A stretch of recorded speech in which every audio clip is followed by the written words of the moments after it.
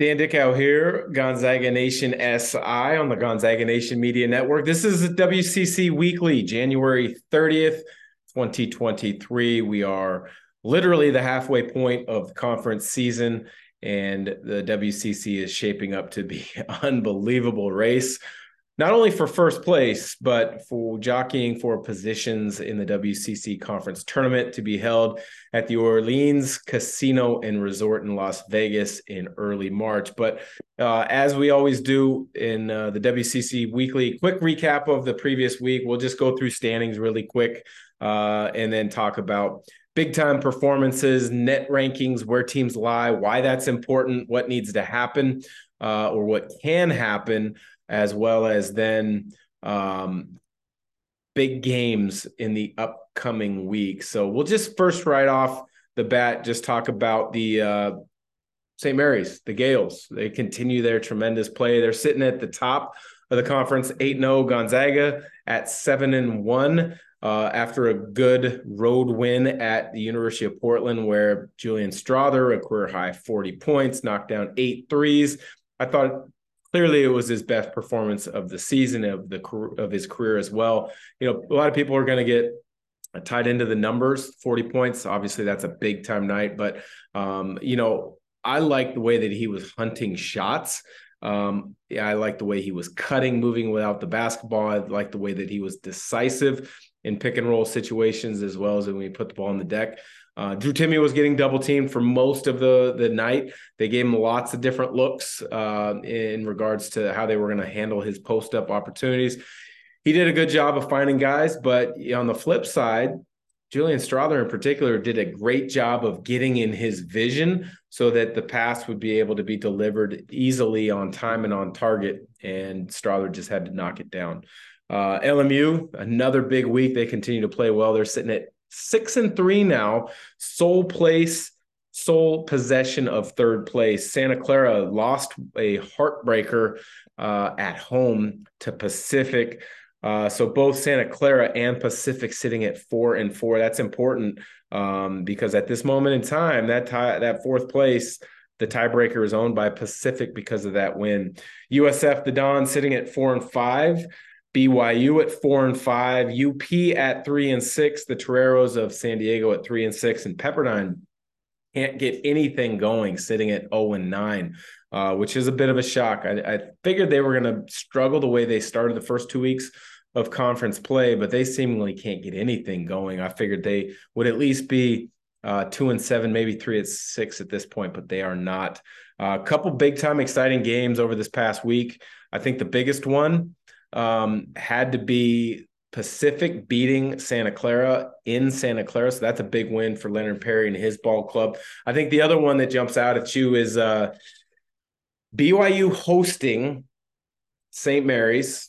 Very similar need for a win for the Cougars as to when Gonzaga went there a week or so ago, and 2 weeks or so ago, where Gonzaga goes in, makes all the big plays down the stretch. Julian Strawther hits a three with around 9 to 10 seconds left to win that basketball game. No different this time. LMU basketball down 1.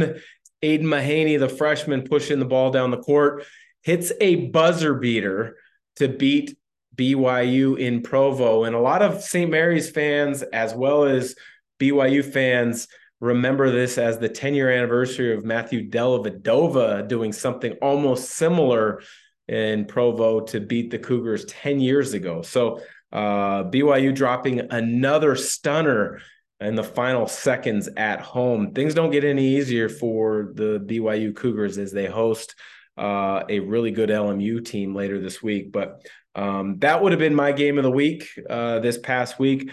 My player of the week, I think you can go one of two directions, and I think it's easy to go in either of those two directions. You can't go wrong. Aiden Mahaney for that game-winning shot that just mentioned for St. Mary's. The other would be Julian Strawther because of the career-high 40, although Gonzaga only had the one game this week. So he averages 40 points per game this week, which I'm sure a lot of the voters will look at and give him the nod for it. But either guy, you cannot go wrong with your vote for that week. The surprise, I think, would have been Pacific over Santa Clara in Santa Clara. So that was a big week. Before we look at big games this week and why some of those are important, I want to look at the net rankings of a couple of the teams in the WCC and why some of those continue to be important. So St. Mary's, right now, through the net, they are playing or have played the most difficult schedule in the country, which is unbelievable to think. It's amazing. They've really upped their game in the last couple of years as far as their non-conference schedule, and it's really paying off for them. They will get a boost in the net, win or lose this week by playing Gonzaga because it's another quad one game. But St. Mary's sitting at 6 in the net, Gonzaga at 14 in the net, LMU at 86 in the net, Santa Clara at 92, and BYU at 95 in the net. This is why a loss for Santa Clara against Pacific, who sits at 211 in the net, is really difficult and hard for the league to accept and take, because it might really knock a third potential team out of conversation for an at-large if they make a tremendous run down the stretch. Now, at this moment in time, I think there's only 2 teams in the league. Santa Clara and or LMU would have to make an incredible run to be in that conversation without winning the conference tournament. But you still want to put your best foot forward, get yourself a chance to be in the NIT tournament, as opposed to one of those secondary tier postseason tournaments. But the reason it's so important, because when you hit that 75 mark and below, those become quad one opportunities for road games. And if they're quad one losses, that's deemed better than a quad two loss in selection committee's eyes. So if one of those 2 teams, or even 3 teams, because BYU is sitting at 95. So if LMU, Santa Clara, or BYU can somehow creep into that top 75, those wins for those wins for Gonzaga and St. Mary's become even better in the selection committee's eyes. If LMU were to climb up into that top 75, that would really, also help and benefit them as well because of the victories that those teams have had. But that's interesting. We'll touch more on quad 1, 2, 3, and 4 wins in an upcoming episode. We'll talk more about the tiers and why they're important to the selection committee. But want to look at big games this week. Obviously, Gonzaga hosts a big game against Santa Clara after that loss to the Pacific Tigers. They're going to come out ready to go. They gave Gonzaga a tremendous battle. They actually controlled a lot of that game a month or so ago down in the Bay Area. You would expect a good game this time, but the GU is hosting Santa Clara is big for Santa Clara's chances. Obviously, Gonzaga can't overlook them.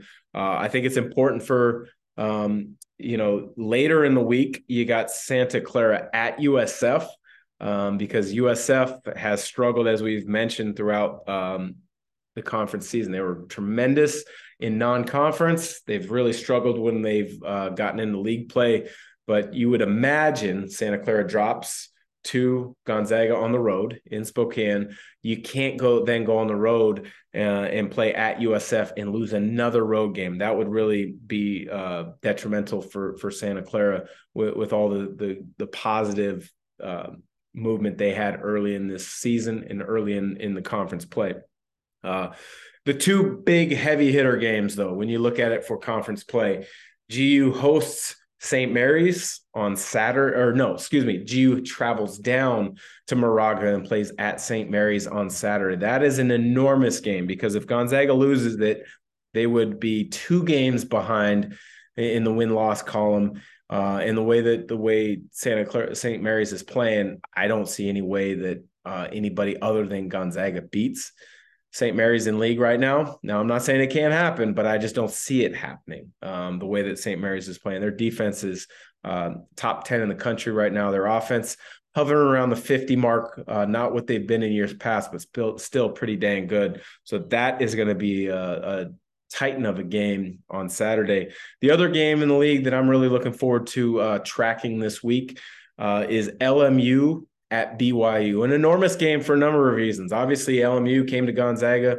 got the road win, and then they kept the momentum going by protecting their home court this past week. But if they could go into BYU and win a road game, That would mean they would have played the three most difficult road games of the WCC conference schedule, and they would have came out with two of the three wins.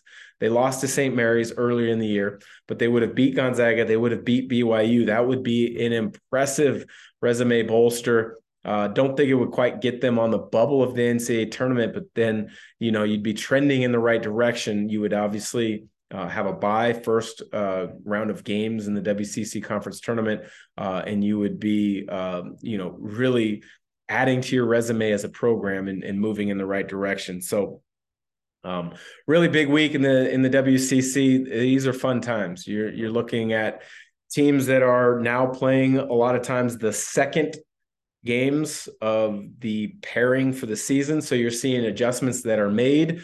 You're seeing players that are able to overcome being the focal point of scouting reports. You're seeing, the frustration of some teams, such as a Pepperdine, where I don't want to say they've splintered just yet, but they still haven't been able to break through and get a win.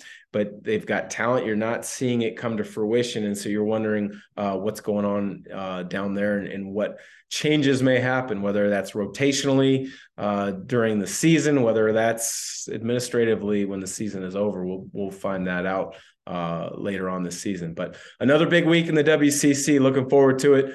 Don't forget to listen, like, subscribe, and review all of our other podcasts here on Gonzaga Nation Media Network.